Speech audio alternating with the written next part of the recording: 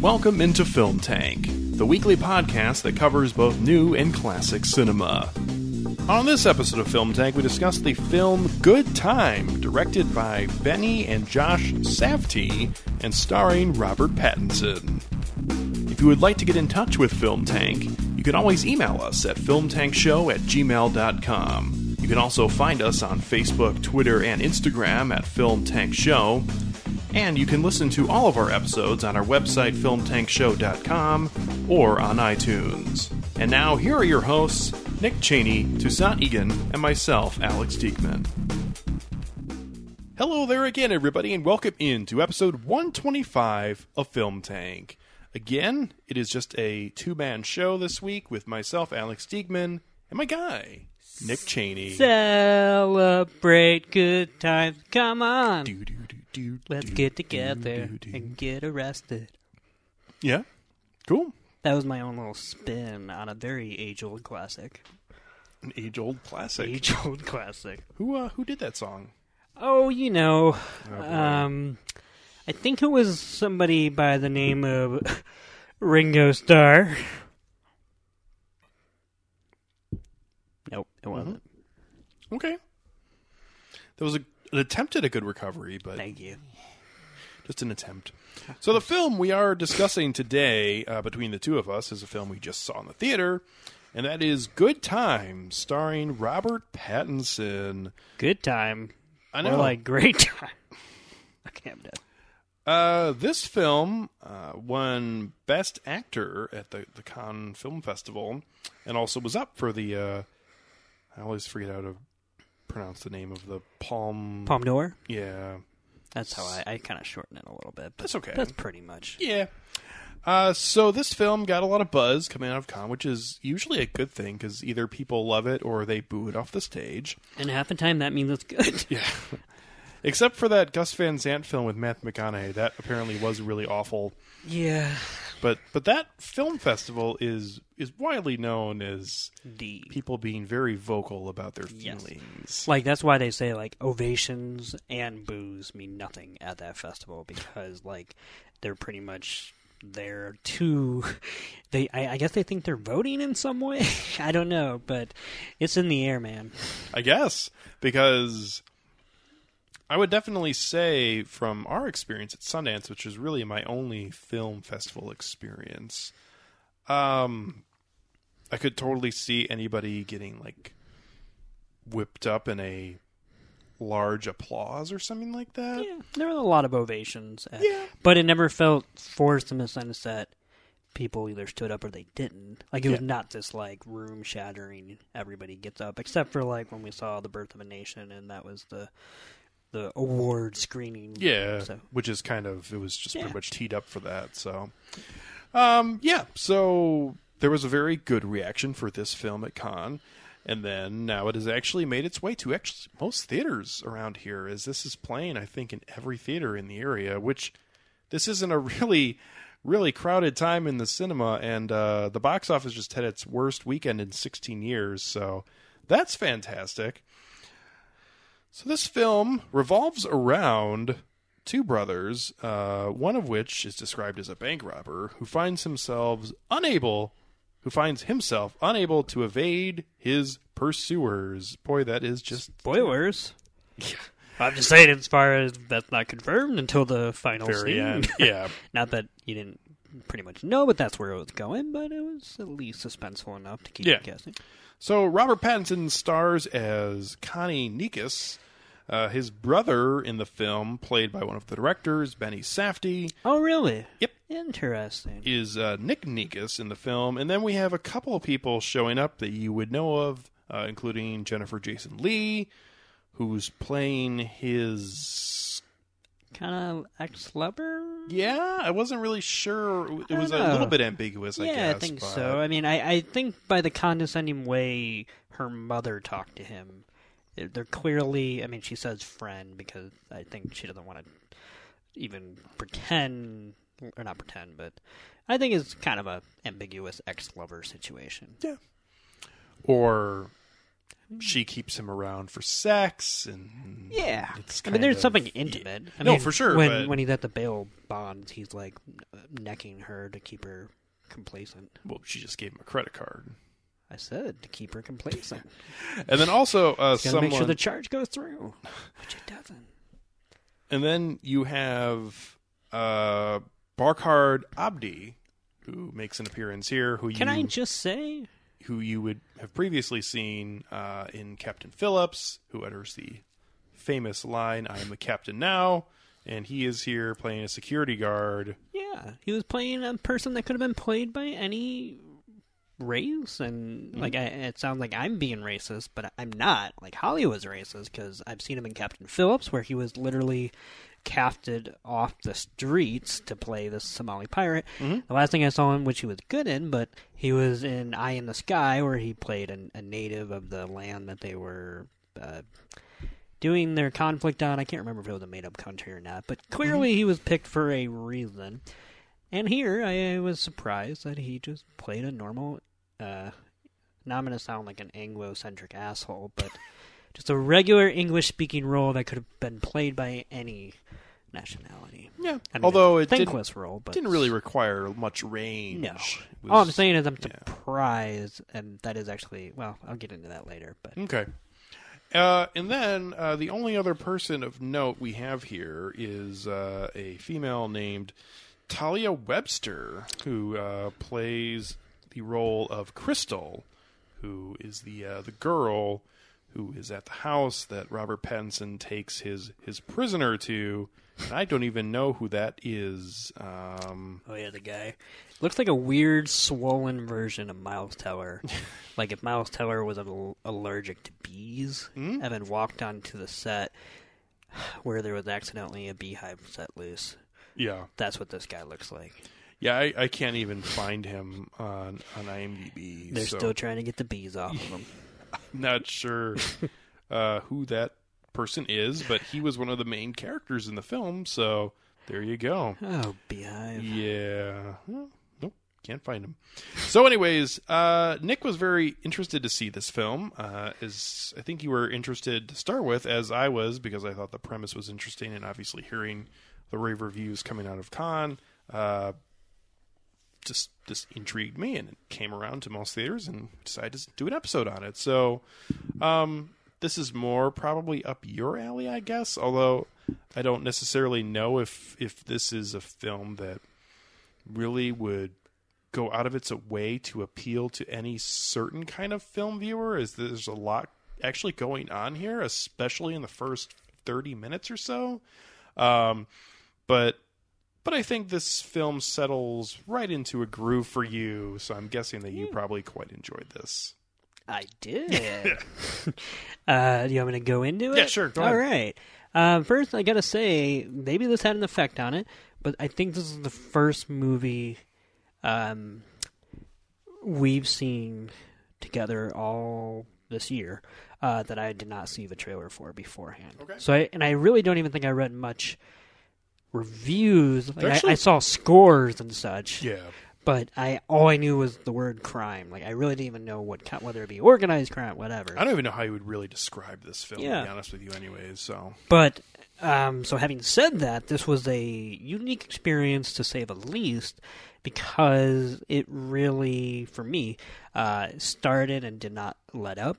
I think certainly if you're judging it by tension, the first 30 to 40 minutes are the film at its peak tense, but because I think the film is actually interested in more than an exercise in tension, I was floored by it pretty much from start to finish. I loved the relationship between the brothers, despite the fact that they're not even on screen together for too long. I mean, it's really only the opening prologue in which that happens, but I'm never not cognizant of why this movie exists and the plot that's unfolding, because of that opening prologue. In fact, I think that's also why the movie itself does a pretty stellar cold open that most movies do not do these days, where you think there's going to be no opening credits, but really it was actually a 15-minute prologue before it settles into the mode or whatever, so to speak, that the movie will then operate in for the rest of the movie. Mm-hmm. But I thought this was across the board fantastic. I thought my favorite part about this movie was the casting. I don't think there's a single person that shows up in every single role that didn't feel like that's who they were. Like, from the leads themselves, I thought Robert Pattinson was fantastic. I thought apparently the director, Ben Sadke, was great as the brother in the scenes he was in. I thought every detour character was actually extremely, just endearing. Like, this kind of hit the sweet spot for me, that a movie that we saw didn't, but tried to, in which that was the best part of that movie, though, was Complete Unknown, where you have characters kind of going on their own nighttime odyssey, in which they get kind of sucked into the orbit of other characters, at least at one point. Yeah, that film got up its own ass by the end of it. And I'm not saying these films are alike, but they have that one shared element. And this movie does that trick that movie does for only one scene with the Kathy Bates and the Danny Glover, I think. Is the other person. Yeah, couple. But I felt like every character Connie came in contact with, I could have gone on a complete tangent with them and spent the rest of the movie. And I think that's also... Which we actually do for some of the characters. You never know who's going to be sticking around and who's not. And that's why, we get the girl who ends up being the daughter of the couple that he cuts in front of the bus. And but from her to his alcoholic new bestie that he steals from the hospital on accident... just everybody that cropped up, I thought they were just perfectly casted, especially, and I think what set the tone was, I don't know why, but the casting of the therapist, who's not like an important character by any means, but because he has some elongated scenes, which in the beginning and the end with the brother, I don't know why, but like maybe it's someone who's been in the hospital or whatever, he just looks like somebody who works in an inner city hospital who actually likes his... I don't know, like, it's weird. It's not that it's good script writing, it's just that because the casting is so well done, I feel like I actually can see these people and not just characters, so to speak. Aside from that, I thought every technical part of this was fantastic. I thought it looked amazing. It certainly leaned on the neon trend, but not in really. A way that, because as far as I remember, the poster looks very neon. So I thought it was going to be, and I like both these movies' use of neon, but I thought it was going to be like a John Wick Atomic Blonde thing where it was where it was going to like be a pastiche, but in reality it was actually way more... I would say underlit than I was expecting, which then only made it, I thought, look even better. Whether it's the apartment that they go to with where they meet the girl, like how every light in that house has a different color, and that's kind of unnatural. Like that wouldn't really happen in a setting, but it didn't really call attention to itself, so it was more just kind of accentuated each room and each space that they inhabit. So I loved all the technical aspects from cinematography. I also flat out loved the score. It was electronic, so I was kind of, primed to love it because I usually always love those scores. But I love the way the score itself is never actually overtaking the movie. There are times in which the score is playing, but then whatever music is actually playing in the diegetic environment takes over. Yeah, it takes over, but the score doesn't actually stop. So it's kind of weird how it's not like impulsively tethered to the film's actual rhythms. And it's just mixed in well. Yeah, and it created a very tense atmosphere. So, I'll get into a lot of things, I think. But in general, from the opening prologue to the very end, I think I was completely on board. If not from like a plot standpoint, like it wasn't because I was like, oh, is he gonna get free or not? But from an emotional standpoint, like, will any of this matter, to him or his brother by the end of the movie? And I think the film does offer up that not explanation, but at least resolve. And because of that, I thought it was a journey well worth taking, and I thought it was pretty much fantastic. Yeah. So I'm a little on the fence with this film because a little bit like with Logan Lucky, I feel like I could go see this again and enjoy it quite a bit more. But I feel a little more confident in my initial thoughts on this one, as I'm kind of caught in the middle on it. As I think that this is definitely a worthy film, as we've seen quite a few films this year. A24 usually finds a certain type of release, and they usually haven't released stuff that's, even if you see a film of theirs that's not good, it's usually competent. Yeah, or it's like just aggressively not your thing. Yeah. I think that's the other thing. Like, it's kind of getting scary now because I didn't know this was an A24 picture until it rolled in front of it. Mm-hmm. And it's kind of getting scary that, like, now in my head, and I'm trying not to do it, but it is becoming synonymous with, like, a promise of quality. Yeah. And I'm trying not to think that way, but at this rate, it's kind of like, if I see that, then I kind of breathe a sigh of relief.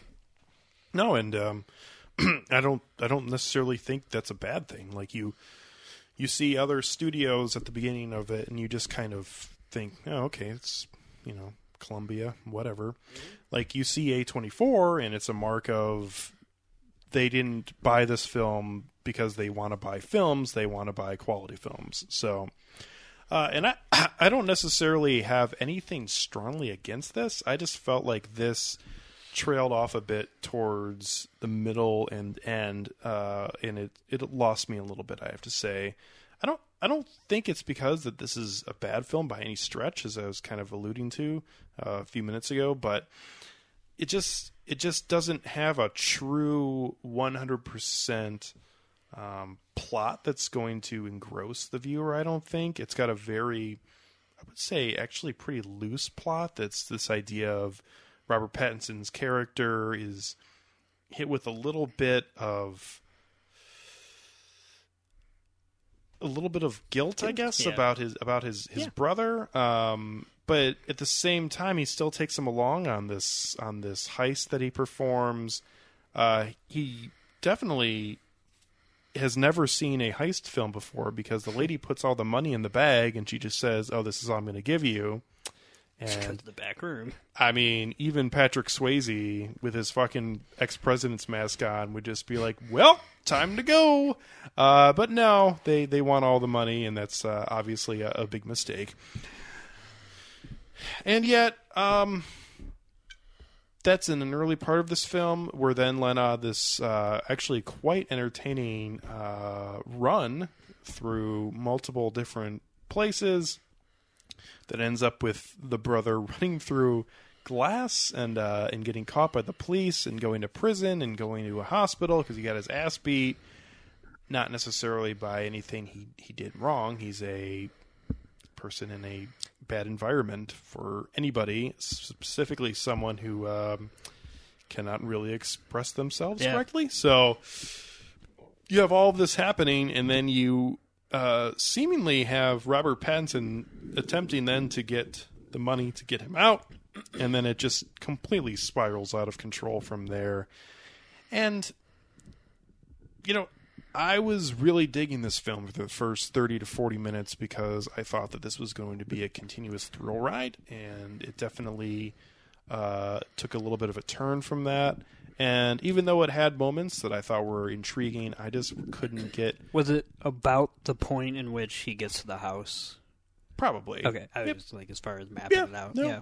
I mean, I was interested in some parts of that. Specifically, okay, he knows the girl is underage, and he makes out with her to keep her from seeing him on the screen. So if it would have just been that, I would have been like, But then he takes her to her bedroom. Carries her. Yes. Like a child.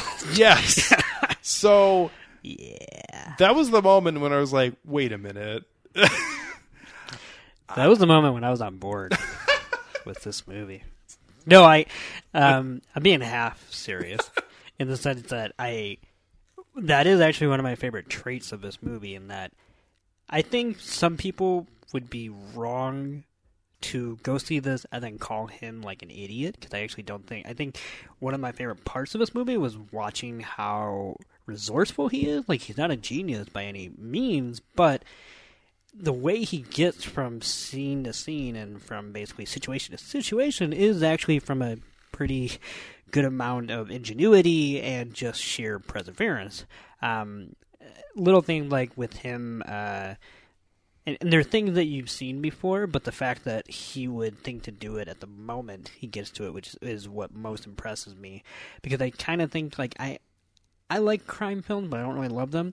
But when a crime film goes out of their way to try to show the humanity behind why people commit crimes and how they attempt to dig themselves out of the hole, so to speak, whether it's on a macro level with organized crime or a micro level of just trying to get away, I'm always fascinated by that kind of thing. And so here, with him... There are moments when I feel like he's not giving even the audience the full picture, like when the girl goes into the White Castle and he said, "Leave your phone here, I want to make a call," or something. I think that's less actually that he needed to do something with it, and more that he doesn't, even if he does trust her, doesn't want her to bring the phone with her. But like, he's got that kind of weird snake-ish charm where he, I think, can very convincingly pull off this kind of thing. Yeah, I think that is, it's a character trait, so I think Robert Pattinson plays this very well, but it's a very kind of, ugh. Oh, no, it's scuzzy it's scuzzy. He's a very manipulative kind of person, but the other part of that coin, actually, is... I was going to bring up two films that I thought of during this, and I'll get to the second one in a minute because it involves a very specific scene with a very specific character. So the first film I thought of, and it's not because it's an exact, one for one, this is a much different kind of film, but the first film I thought of throughout this picture was Rain Man, specifically because you have... the one brother who is continuously saying he's trying to help the other brother, but not really. And now that's different because obviously You're talking about Rain Man. Yeah. Okay. Tom Cruise is trying to take advantage of Dustin Hoffman's character throughout the entire film, where here he says he's trying to help him, but at the end of the day, that means he's trying to help him from what he thinks. And we as the audience are left completely in the dark about a lot of details regarding these two characters in their past. We have the bad relationship with the grandmother. We have it's just a interesting inverse of that, because we have the trip to Las Vegas, everybody wins, everything's great, and here we have these two brothers, one of which is having to go to the hospital because he got beaten the fuck up in prison, and the other one who's trying to steal $10,000 from an acid dealer because he's trying to get him out, and it's just... well, that's the thing, though, and that's where I do think that this movie gets its heart from, which is that, like, the Robert Pattinson character is not a very good person. As you described him, manipulative, scuzzy, but all he's ever trying to get accomplished is to get his brother out of prison. Now, we don't know what he's trying to accomplish, though, in the first place, because they were very specifically trying to steal $65,000. And was it ever said why it was that amount? I don't believe so. No. Okay. I believe... I feel like there was one comment that I remember making note of, but now I forgot. Not necessarily about the total, but about some kind of plan or something. But I guess in my own opinion... the brother, Robert Pattinson, Connie, is never less than genuine when he is trying to get him out of prison. No. For, like, I think he's propelled by guilt, but not necessarily because that's the root cause. Like, he just genuinely doesn't want his brother, obviously, to get the shit kicked. I think that's the big thing. I think it's a scuzzy mix of self-preservation, but also just knowing that no one knows and can get his brother to, do things like he can. And I think ultimately, like that opening scene when they're in the when the brother's talking to the therapist and talking about the grandma and whatnot, I actually think all of that's probably true. Like that the grandma is a horrible person, probably taking advantage of a mentally disabled person, and that he, even if it's wrong, but he feels more entitled to his brother, even if that means helping him rob a bank or whatnot. And that's kind of what I liked about this movie, that it's like a relationship that's not good, not healthy, but is never not filled with brotherly love. Like, it's a very uncomfortable mix of, like, I mean, the idea of him at the beginning when they're going down in the elevator from escaping the therapist, shame on you. And, you know, he kind of hugs Robert Pattinson, hugs his brother and kisses him on the side of the head. Like, it felt genuine. So the other scene I was going to mention, it's The Hangover when Alan goes to Las Vegas. No. So the other scene I was going to mention is when we were getting the story from the guy who was mistakenly taken from the hospital, which I actually thought the entire time, oh, he's going to take the wrong person. And in fact, he did. When he's describing the actions that led up to him going to the hospital, I don't know why. And it's interesting because the first person thanked by the filmmakers was Martin Scorsese. It felt like Ray Liotta's explanation of his day trying to escape from the helicopters in Goodfellas. Because that's my favorite scene of this film, because we have this guy who's saying, oh my God, he got me out. You know, I got drunk, but then we got more, and then we got some acid, and then we ended up at an arcade. Who the fuck has an arcade anymore? But the idea of him having to escape a cabbie and just jumping out on the side of the road, and like you actually see him hit the road, and it's like, oh fuck!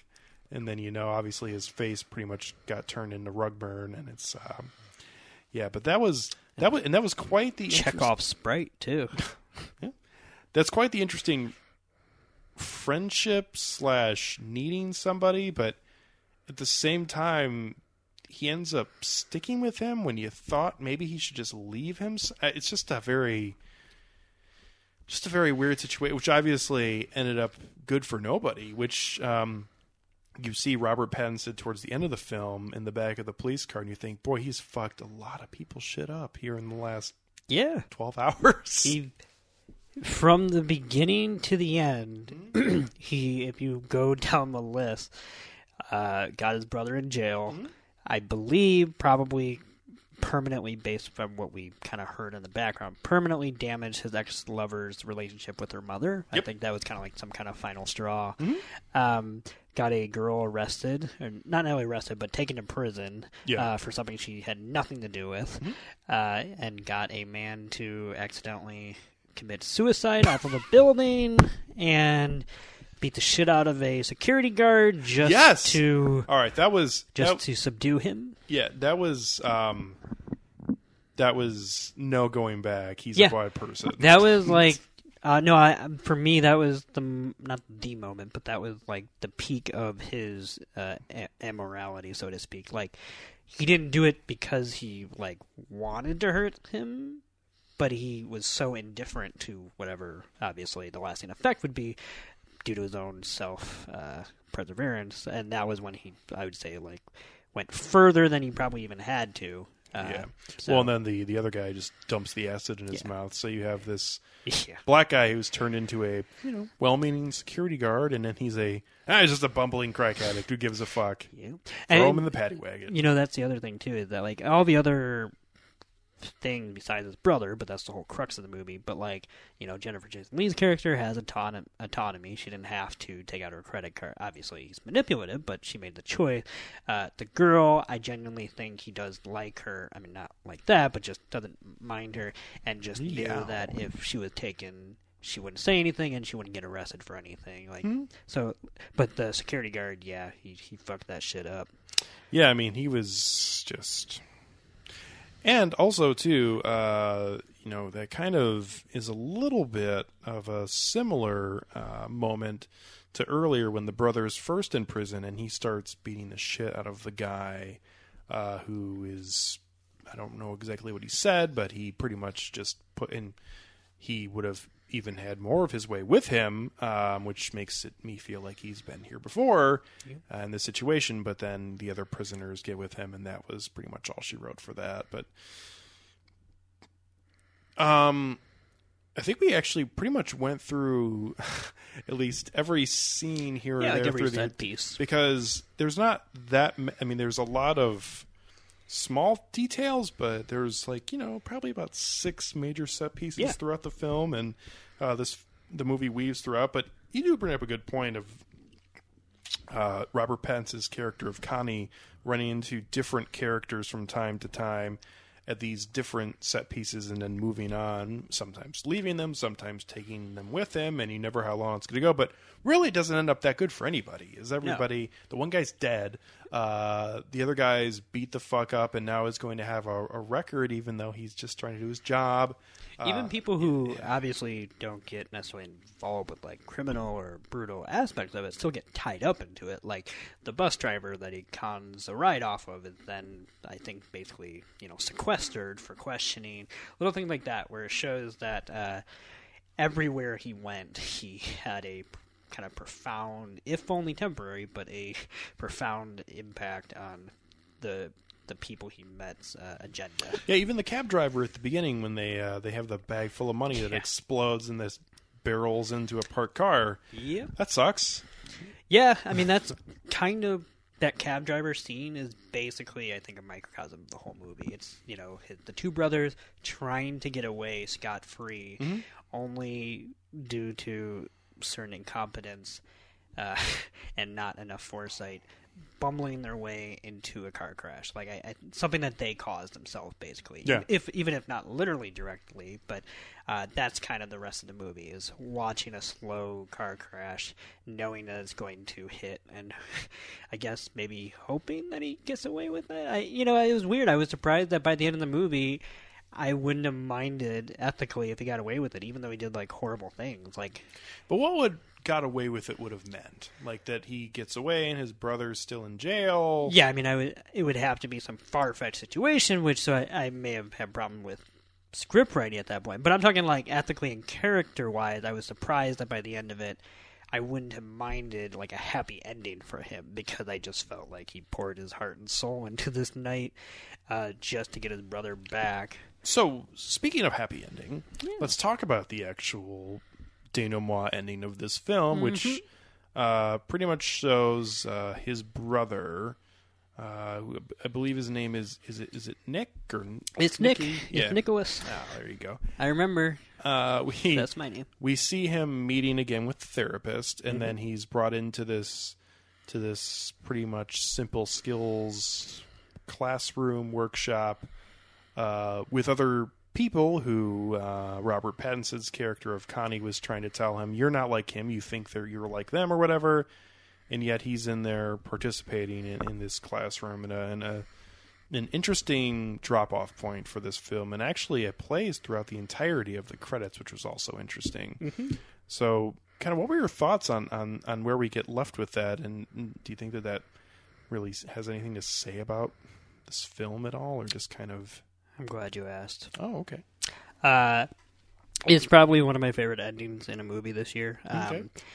I really thought it was going to be one of my least favorite endings. Not that moment, but because the scene before had the classic zoom in on a character's face after the journey they just had. Cut to credits there. And I was like, not that I was going to hate the movie, but I was going to be like, really? That's all you came up with? So the fact that we did go that one scene further, and we ended on what I thought was a pretty beautiful note, I thought that was fantastic. Mostly because I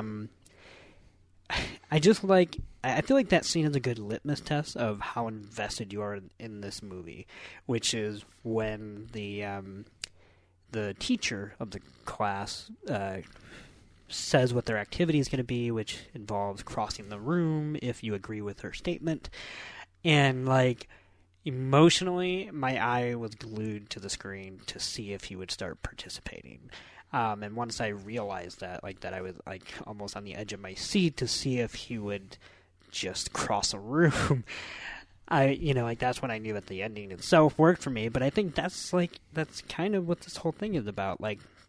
It's all about the little moments throughout this entire movie that I think may seem like meandering detours or tangents, but end up actually saying things about these characters and their journey and whatnot. I mean, there are some pretty throwaway lines that actually ended up being slightly more important, and I think that's kind of the point of this movie. I think the brother especially, but Robert Pattinson as well, I think the two of them are very overlooked people. Like they're of a class and a society in which I'm sure they're treated not like, or I'd say they are treated like second-class citizens in a way. Well, the other thing is the way that they dress. Yeah. The idea that I'm sure both of them have some sort of criminal record in some way. I'm sure if anyone got a look at their file or ran a report on them, if they were getting pulled over, they would just assume that Absolutely. they were bad people. In fact, the scene in which it's funny because at the audience we're experiencing it for the first time when they're walking down the street and they've already changed clothes, but the cop wants to talk to them. And I like that scene a lot because what I liked about it is that it's our first time experiencing that with these two characters, but it's probably the umpteenth time that they've had a conversation like that with a cop, where just because of the way they're dressed or the way they walk. And I like that this whole thing gets blown off the rails because the brother ends up running when he shouldn't. It's his brother telling him not to move and not to run away. And so at the very end of the movie, the brother is literally put in a position where in order to communicate and express himself and to connect with other human beings, he's told he has to cross that room. And it's just a little moment, but I love the fact that kind of doubles back. Yeah, we have the interesting part of that final scene, which I felt a little bit uneasy about. The beginning of it, not necessarily the actual final scene, but we have the very emotional moment early on in the film when the brother Nicholas starts crying when he's talking to the therapist, and we get it. It's revealed that he's threw a hot pan at his grandmother, even if he kind of changed his tune, played his hand a little bit there with that. But I guess the concerning part is the therapist knows this whole story, and yet here he comes walking saying, "Oh, it's so nice to see you again," to the grandmother who's with Nicholas there, and you assume that he will be going back with her at the end of the day, and it makes kind of all of the gains that you feel like maybe he's having, you're like, oh, but maybe not, because we actually don't know really anything about No, the but I think you're grandmother. onto something in the sense that I do think Nicholas, the character, is a victim of the system, no matter what. If he's in prison, things like him getting the shit kicked out of him it's going to happen, because prison is in no way up to code as to how it should treat any human being, let alone a human being with any kind of mental disability. And the flip side of that is, even if he's not in prison, no one's in a position to take him, or even legally, I think, can, in the sense that I think he's probably like 17 or 18 or like older than whatnot. Mm-hmm. And so you're not going to rip him away from probably the only place that's going to actually let him live there. But the therapist does seem like a genuinely good person and trying to acclimate him into obviously a place that his brother didn't want him. And the other thing too about the therapist, and not necessarily to compare him directly with this character, but Stanley Tucci's character in Spotlight, who's not necessarily the saint or anything like that, but here's a person who's dedicated his life to trying to help people who were victims of sexual abuse. And it's pretty much just, I do this every day, so I'm going to go home and come back to work, and then I will just continue to do this because this is all I do for my job. And that's what pretty much this therapist seems like, because he works in this facility that seems like this is probably some sort of a specialty. It doesn't take a village to raise a child. It takes a village to ruin one. Well done. But we have definitely a lot of interesting character traits throughout the film. Even the idea of Robert Pattinson opening up the refrigerator and just seeing all of the jars in it, and she's like, "You don't want any of that. Yeah. I got some chicken McNuggets in the freezer." Just Yeah. It's just one small detail that it feels like at every stop, even if all of it wasn't necessarily working for me, there was some interesting detail that you could come back to later. For sure. The other thing I'll say really quick about Robert Pattinson's characters, or Connie and Nick, the two brothers, is that the other thing is that the love, I guess, that he has for his brother, I found it endearingly selfish, because I think part of the other reason why he doesn't want Nicholas to basically be present in any society in which he's probably more with like-minded peers is because I do think part of him is jealous. Like, it sounds bad to say, but like there actually is a system in place where he can be accepted and find probably a happiness that I don't think Connie will ever know. And I think Connie would be a very lonely person without his brother. And so for that reason alone, too, I also think that's kind of half what fuels his resistance to basically let his brother not get help, because he's fine as who he is, but to have that to himself. And I just found that, like, it's weird because that's like an incredibly selfish thing, but it only makes me sympathize more with that character, because that's a very desperate obviously move to not feel lonely. Yeah. So, yeah. Yeah. Do you think there's any meaning behind the title of this film? Celebrate it.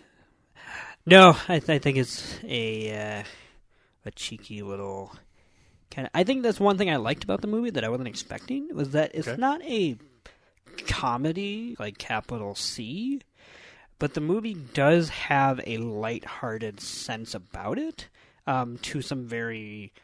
Like, it's weird. It never not grasps the severity of every situation that Connie finds himself in, but because Connie is who he is, it's this very almost whimsical, sleazy trip. You know, like the way he reacts to finding out that he stole the wrong hospital patient is not like the funniest scene of the year or anything like that, but it is kind of darkly hilarious in the way he just becomes very detached from that person, obviously, but just how he's kind of like, oh, okay, great. So we gotta go back, so I gotta go get the real one. And you know, just kind of this matter of fact. So, no, I think the title itself is kind of an extension of Connie himself, which is just, we're here for a good time, not a long time, I guess. I don't know. So. Yeah, I found it interesting, as I think the directors definitely play their hand a little bit, as one of the funniest moments actually comes from a television clip that's played, which is a playing of an episode of Cops, where it basically shows them trying to save a woman who's, they say, is trying to commit suicide, and yet she ends up getting the knife stabbed into her, and then you hear the police officer, well, there's really nothing we could have done about that, so, you know, whatever. And I was just like, oh, man, is this a Coen Brothers film? Do they not like police officers? Yeah, well, that, and I also like the idea that I do, like you said, that the directors may have been playing their hand. I actually think that this movie plays like an episode of Cops itself, which is, like, up the, like, momentary drama as far as what's happening in an immediate sense. But doing it and playing it, not if for laughs, then for a kind of like awe-inspiring fascination of needing to know how this is going to end type thing, while still being about a very serious bender. You know, like in Cops, those are criminals and those are cops, and that's a real job that actually takes a lot of fortitude and you know, strength and courage. But sometimes you're called to get somebody's cat who's too drunk to climb off of a ladder. I don't know, just something random, whatever the hell that, I don't know. But but how that mixes in with very real, like somebody who was force-fed acid, you know, and so, yeah, it had a weird farcical atmosphere that it kind of shared with Cops, because I used to watch that quite a bit. It's compulsively watchable. It is. It's like one of those things where you never plan on watching it, but well, at least when it was, not anymore. But... Catch an 8-hour marathon, and all of a sudden it's 3 a.m. And... Bad boys, bad You hope KFC is still open. So. Although I permanently switched once Reno 911 became a show. I went straight to parody and never back to the real thing. Maybe I'll make you feel better that, I guess this maybe was written. Can I just say really quickly how great Reno 911 is?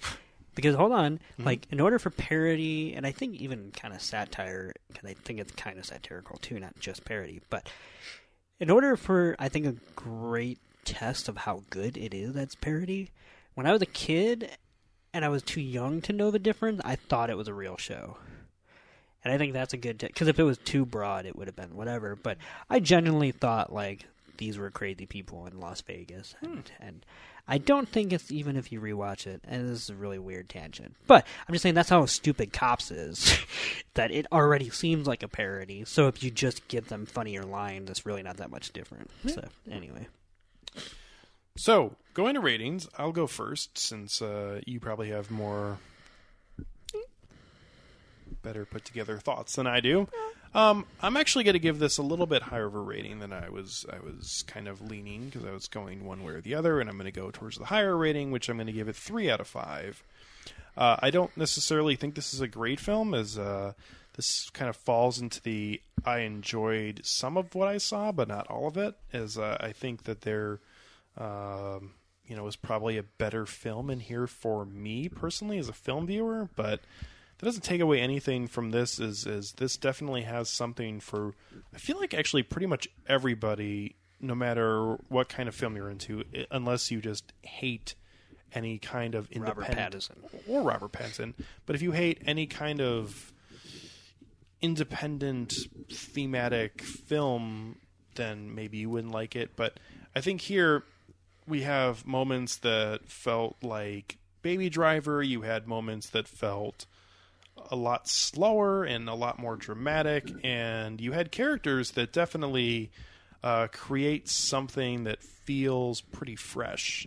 So I'm going to give this 3 out of 5, and I definitely do think I'd enjoy watching it again. And as we were joking about earlier, this looks like it's made for the Criterion Collection, so maybe someday you can lend me your disc. There you go. Yeah. So go ahead, move on to Nick. I thought this was pretty fantastic. Like, I think it has a ceiling as to what you can get out of it, but, like, I'm very much in that room, so to speak. I thought performances and casting, like I mentioned earlier, across the board was excellent. Like, I did see in the credits it said street casting by, like, there was 2 departments, and I totally saw that throughout the whole movie, as far as everybody who walked into a shot in this movie felt like they were a part of, I believe it was New York City? Mm-hmm. Yeah, felt like they were a part of this area of New York City. And that's weird, because New York City is one of, if not the most, besides maybe Los Angeles, I don't know, but one of the most filmed cities ever. Like, it's always the center of a TV show or a movie, and so it's rare that you see a movie or a TV show in which you feel like someone shot a different side of it. And I don't mean that like they found actual other areas, but like where you're seeing a city through somebody else's eyes, even if it's only 1 degree different than, like a Taxi Driver or some other scuzzy New York films. But I felt like I'd seen a new version of New York City, which is kind of crazy to think of. But I thought it was fantastic. I was on board from start to finish, and I will admit I'm the kind of asshole that, like, I was even more on board once the film got to the house and slowed down, and the characters were kind of, like, I feel like there's a lot that I'll get out of rewatches in stolen glances, and like when he's asking the girl about like if she lives here alone or does she have to take care of her grandma, I definitely thought that was pretty, like, whether you think he's a bad person or not, I think he likes people, like, in general. Not every person, obviously, but I think there's a humanity in Connie that isn't always on the surface, but always right there underneath, propelling his mission and also his interactions with other people. Really quickly, how about the awkwardness of her walking in and he's just sitting there without a shirt on with hair dye in, and she's like, "Oh, what you doing?" She's got to dye his hair, man. Yeah. What's wrong with that? I don't know, man. That's something. Like, okay, this is such a little line, but the way when he's talking to Jennifer Jason Leigh's character on the phone, he's like, I gotta hang up now, I'm on somebody else's phone, it's rude. Like, that actually doesn't, like, I don't think that was just written in as to be a joke. I actually think his character thought that in that moment. A, because I'm sure he doesn't want to talk to her, but B, 'cause I don't know, I just think that's what I mean by the humanity. See, but kind of he says that, but at the same time, then he's always got a reason to try to coax somebody into allowing him to do what he needs to do, which is true. That's what I mean. Like, I think he's very he's a shitty used car salesman, complex, yeah, or a complex. Well, I mean, character. I think that there's humanity underneath that bad behavior. Yeah, like sure. I think somebody who thought that wouldn't even say that and would just say, "Get the fuck out of this room! I got your phone now, bitch." Or, you know, like it sounds. I don't want to advocate for pedophilia here, but just hold on here, because A, she's not underage, technically, in the state of Illinois. I'm just saying, if we're going legal, whatever, I'm just talking about hypothetically the character. There's two kinds of people that would react in that situation. There's the kind of person that would basically try to get out of it in a tender way. I'm just saying, or there's the kind of person that would just basically knock her across the head and make her pass out, whatever. I just think that his choices, while all made out of self-preservation, he errs on the side of the sanctity of human life, except for the security guard, where I feel like he had clearly no other choice. And that's why I find him so fascinating, because I think he's a bad person, but he's usually doing bad things for a pretty endearing reason. For me, at least. Okay. I give it 4 out of 5 stars. I think it's pretty much fantastic, and I really recommend that anyone try to watch it. Yeah. I feel like this is a film that people might jump off on if they caught it on a streaming service down the road. But that's because people suck. That's right. There you go. If you have any thoughts out there on the film Good Time, or Robert Pattinson, because as I found out tonight, Nick is actually a little bit of a Robert Pattinson fan. I am. He's, ever since his post-YA days, he's, in my opinion, been doing great work in movies that I pretty much have hated. Yeah. He was, honestly the best part of The Lost City of Z, which is one of my least favorite films of the entire year. Mm-hmm. But I thought his role, which was short, but was extremely engaging. He was in The Rover, which I didn't really care for, but I thought his presence was, endearing. And finally, he's in a movie that I actually like, where he's able to do some good. And can I just say, is it just me, or with his facial hair, does he ever feel like he could play Oscar Isaac's brother? I feel like once I've said that, watch a clip of him in Good Time, and tell me that you don't see certain similar facial tics. Okay. Just saying. I'll have to try to remember that one, but I'll give it a go. Okay. Speaking of Oscar Isaac, I saw that trailer for the new George Clooney film with him. Not so sure about that one. No. George Clooney is not a bad director. He knows how to make a movie. Mm-hmm. But I've not yet seen him since his very first 2 films tell a story worth telling. Yeah.